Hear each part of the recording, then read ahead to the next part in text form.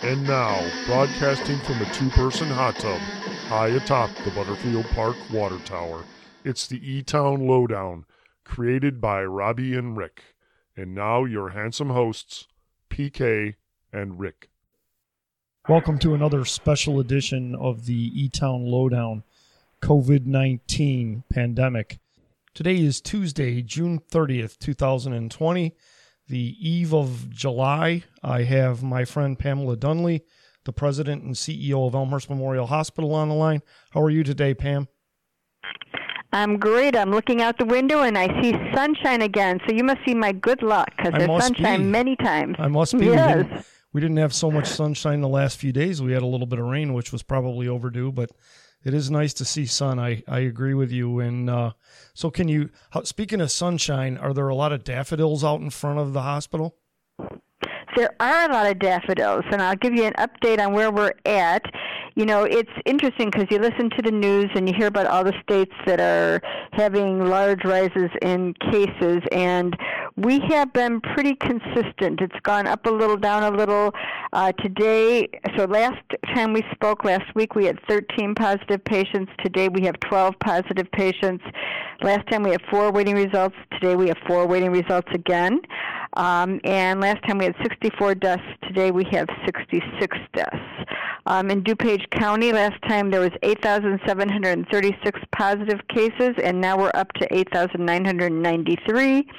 The state was at 137,825 positive cases, and now they're up to 142,461. And the state deaths went from 6,707 up to 6,902.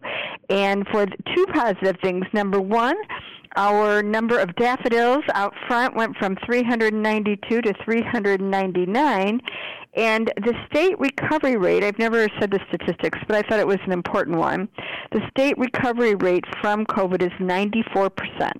So I thought that was a pretty nice statistic. And those are just patients that are actually diagnosed, correct? Because if they're not diagnosed, nobody knows about them. Correct. So these are the ones that actually got testing, were formally said they were COVID positive, and 94% of the people in Illinois have recovered, which I think is a really nice statistic. It really is. How's the staff doing in terms of staying safe? I think they're doing well. We did have one more employee this past week. It was an employee who does not work in an inpatient COVID unit, so probably community acquired. So only one more, which is good statistics. And I think Illinois is very lucky that we are staying at a between 2 and 3% positivity rate. I know we've had a lot of testing, at least in the Chicagoland area and the western suburbs, which allows us to understand how many people are positive. I think we just need to be careful as things start to open up that we maintain all of the safety measures, because just because things are okay right now, if you become lax in wearing your mask or following your distancing or washing your hands, we could easily see an upsurge, and we don't want that. Is there anything new on the testing front in terms of either your capacity or new tests since we talked last week? No change, but we did start having employees go through the antibody testing. So we can do 1,200 antibody tests a day, and so they're scheduling themselves. I'm going to actually have my test on Wednesday, so we'll see how that goes. I mean, I have not had any symptoms, but it is always good to know if I've had it and didn't know. And what's the turnaround on that test in terms of time? It just takes a few hours, so okay. I should get it back that very day. Great. So I haven't asked you about ventilators in a long time, and I'm curious if you acquired more ventilators through the pandemic, or if you still have the same number you had before the pandemic, and how many of those are being used for COVID patients currently? So we have less right now than we had when we had the pandemic, because we had acquired a lot more, and we also had shared with our sister hospital, who has a lot of ventilators. Right now, though, we're at 20 ventilators, which is all we need. We only have 7 in use, and of the 7 that are in use, 4 are for COVID patients. So you use those for a lot of other things, obviously, not just COVID. We use Correct. There's a lot of patients that require ventilators, and we do some for a very short period of time. The thing with the COVID patients, once they went on a ventilator, they were on for quite a few weeks, where normally if somebody goes on a ventilator, they may be on for a day or two. It's rare that they're on for long periods of time. Are they typically used in surgeries too? They're used for surgery. During surgery, we do have an anesthesia machine that provides ventilation, which is different than the ventilators that we use on the units when the patient is an inpatient. Okay. I asked a while ago about any new drugs, and it was quite a while ago, and you mentioned in particular remdesivir that was being used pretty successfully. Are there any other drugs currently being used that are promising? Yes. Well, we're using the remdesivir still, and it's still showing good results. We're using the convalescent plasma, which isn't a drug exactly, but it is blood that has the antibodies in it, and that's been helping. And then we are using steroids. I know there's been a lot of information in the news recently about dexamethasone or steroid, and we have been using the steroids, and that has also shown promise. When do you start to administer a drug like remdesivir? At what point? They're already on a ventilator, presumably, or before? Right before. Okay. We think they're going to need ventilation. Okay, and that tends to keep them from requiring it in certain cases? Or from not using it as long. Okay. So both. Is there any evidence of the coronavirus spreading through insects, mosquitoes? Well, I didn't know, so I asked our epidemiologist, and they said currently there is no evidence to suggest that it would be spread by insects or mosquitoes. So not at this point. Well, that's good news. Yes, considering we all get mosquito bites every day. Right, especially with the season we're in right now.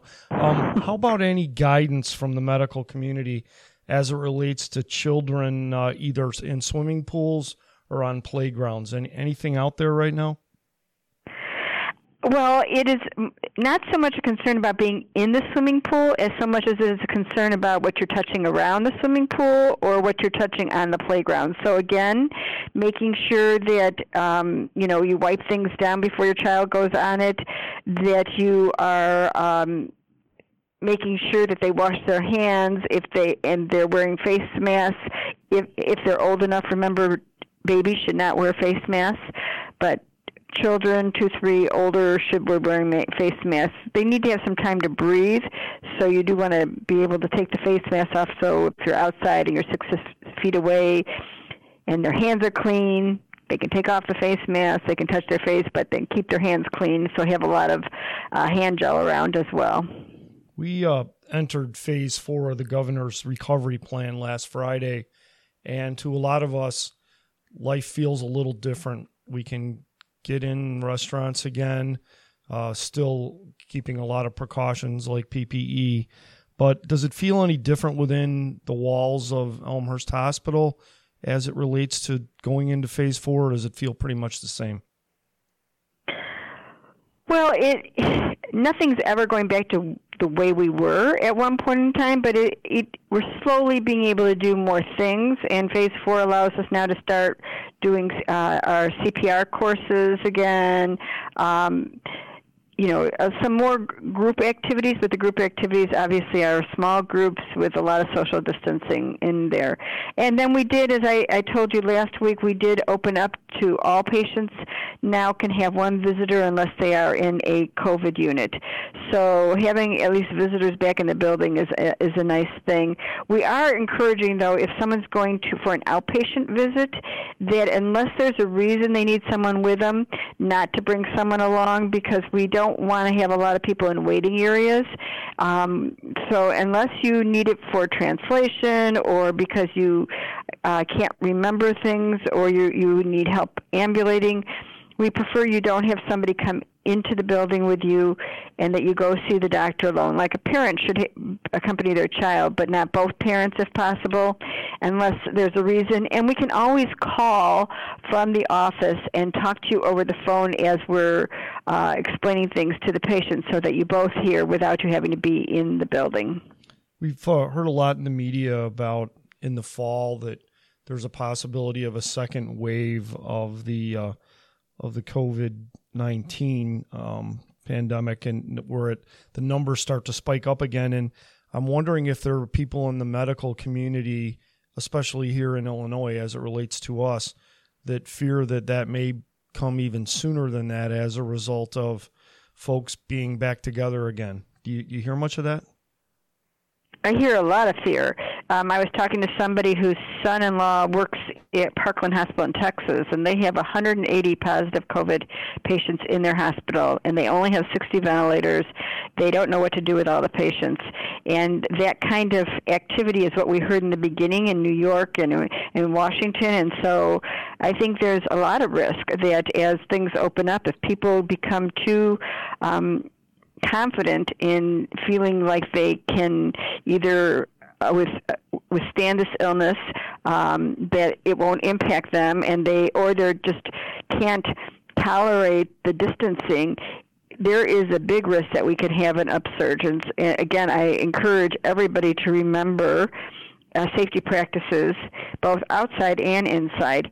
And then when fall comes, unless we have a vaccination, we know that we already have an issue in the fall and winter with flu.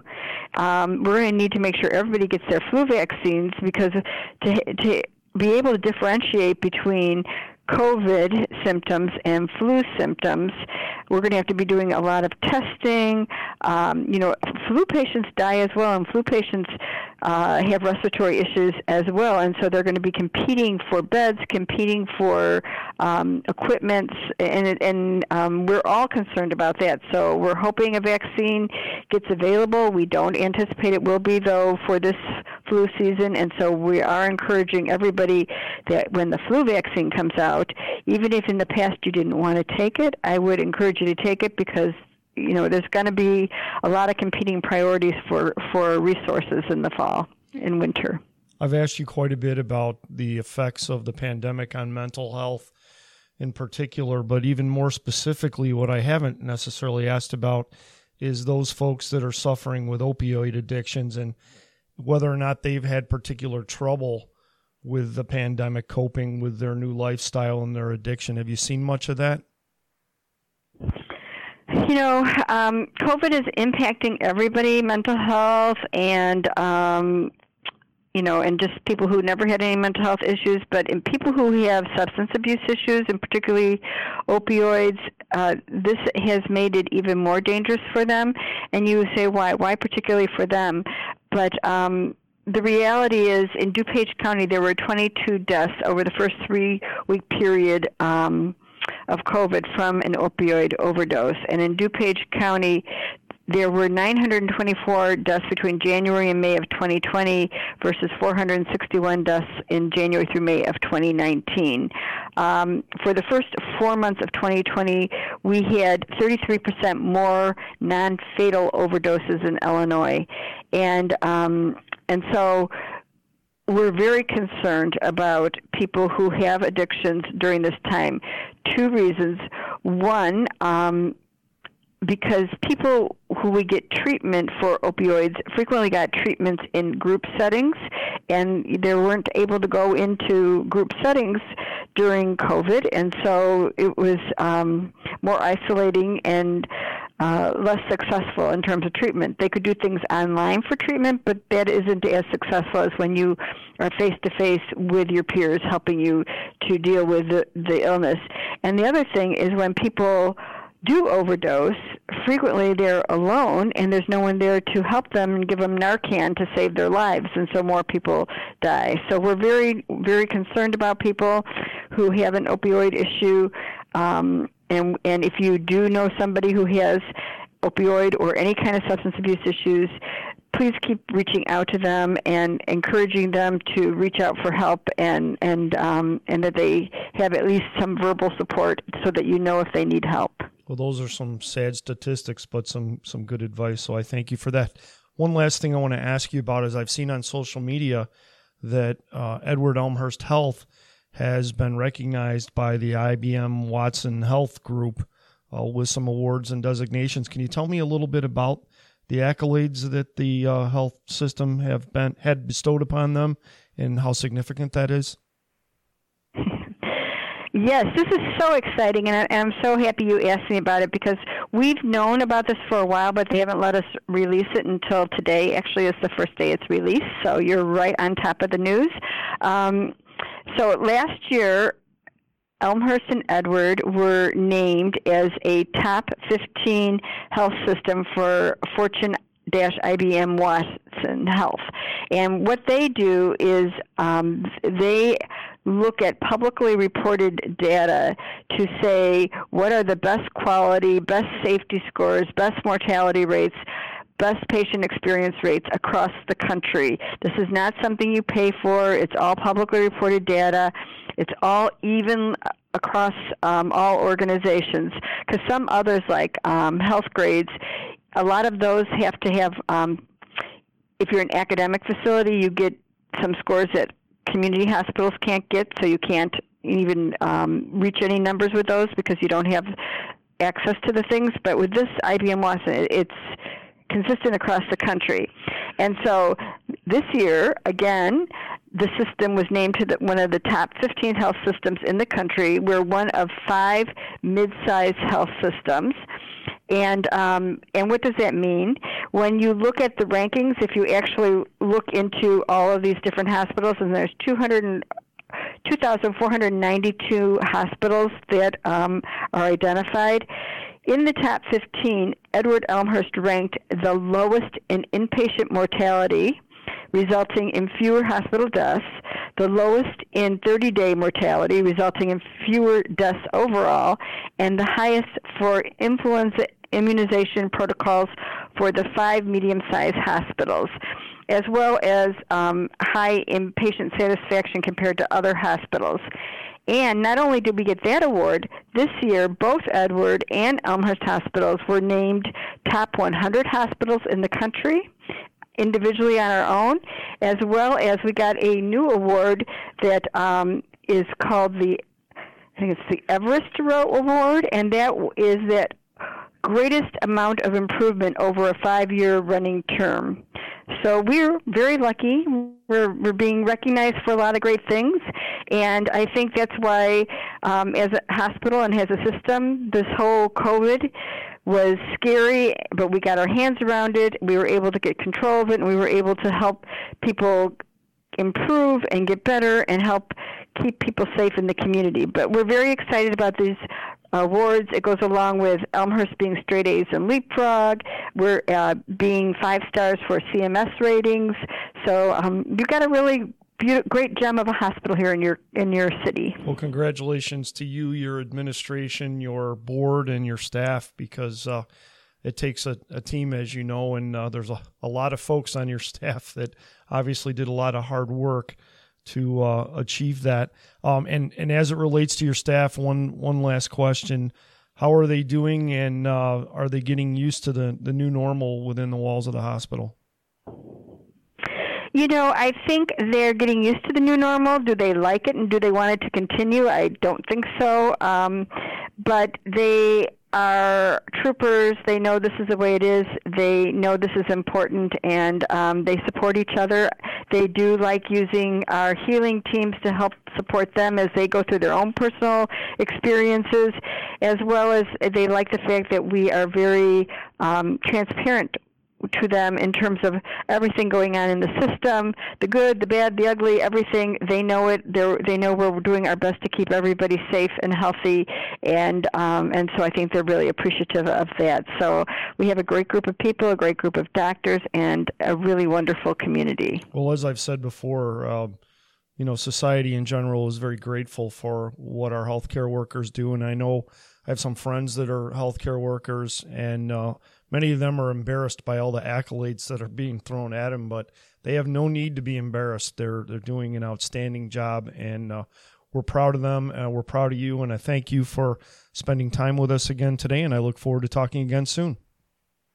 Thank you so much, and have a wonderful 4th of July weekend. Thank you, Pam. This is Erin Jason, Business Development Coordinator for the City of Elmhurst. Now more than ever, we're asking the community of Elmhurst to please fill out your U.S. 2020 census. It's quick, safe, and easy. and you can do it online at my2020census.gov. Thank you. And now, it's time for another installment of One Ponce Time with Lowdown legend PK and his overly enthused yesteryear expert friend, Elmhurst History Museum Director Dave Oberg. Hey, boys and girls. One Ponce Time. Did you know that during the Great Depression, Elmhurst was home to a special camp created by the federal government to provide meaningful work for single men under the age of 25? Between 1934 and 1935, men from Chicago and all over the Midwest came to build barracks, plant trees, conduct conservation work and landscaping, and construct bridges in Elmhurst. Camp Elmhurst opened in August of 1934 and operated for just over a year. It closed suddenly in August of 1935 and was quickly disassembled. The camp is gone now. Its story lives on. So let's dig a little deeper. When President Franklin Delano Roosevelt created the Civilian Conservation Corps in April of 1933, the United States was in the depths of the Great Depression. And the program was specifically designed to provide meaningful work for young men who had faced years of staggering unemployment. As a matter of fact, there was even a worry that some people in their teens and early 20s had never held a meaningful job in their life. And so those who participated in the camps enlisted for 6-month terms and earned $30 per month. They're expected to send home $22 to $25 a month to help their families. By way of comparison, that would translate to a monthly salary of about $600 a month with $440 to $500 per month sent home. And that might not sound like a king's ransom, but with work scarce and room and board already provided by the camp, these camps were offered meaningful experience and a vital lifeline to young men out of work. To hold down expenses and provide housing, one of the first tasks these camps did was construct barracks and support structures for all the enlistees. And the CCC members learned valuable skills while building the structures that would serve them later in life. Uncle Sam took care of transportation. The United States Army actually provided the logistical support needed to transport a vast corps of enlistees from site to site. The primary focus of the camps was to work on conservation and beautification projects in the areas where they were sited. Between April 5th and July 1st of 1933 alone, 300,000 men were deployed to serve in more than 1,400 camps. That was the largest peacetime mobilization in United States history. Now, Elmhurst joined the growing roster of communities that hosted Civilian Conservation Corps camps the following year. CCC Company 2602, under the command of Captain Leland S. Power, arrived at Camp Elmhurst on August 10, 1934. The company of 200 men built military-style barracks, administrative offices, a recreation building, and a mess hall on Villa Avenue, just south of North Avenue. Their primary project was to improve the new Route 54 Parkway, planting trees, building bridges, and taking part in general landscaping to improve the appearance of the busy road. Members of Camp Elmhurst hosted an open house for local residents in April of 1935 and hosted several community dances. They also marched in local parades, so their presence was seen and felt by our community. When the camp closed in 1935, enlistees were reassigned to camps in Melrose Park and Peoria. A nearby camp in Foldersburg Woods also left its mark, conducting conservation work on the old Growy Mill, which serves as a museum in Oak Brook today. On a national level, the Civilian Conservation Corps continued to operate until 1942, when it was closed to channel manpower into the growing war effort. By that time, Roosevelt's Tree Army, as it was sometimes called, had planted roughly 3.5 billion trees and helped to establish more than 700 state parks, a living legacy we all still enjoy today. When you drive along Illinois 83, which follows the footprint of the old Route 54, take a moment to remember the work of the young men who briefly called Camp Elmhurst home. Wow, Dave. I hope we don't have to resort to this to help us get through the pandemic, but it certainly gives a new meaning to the phrase summer camp. The E-Town Lowdown, brought to you by the wonderful folks at the Elmhurst Armpit Orchestra, featuring the biggest bass drum in the world at 9 feet in diameter. Yes, you heard that right, 9 feet in diameter. This has been a special presentation of the E-Town Lowdown.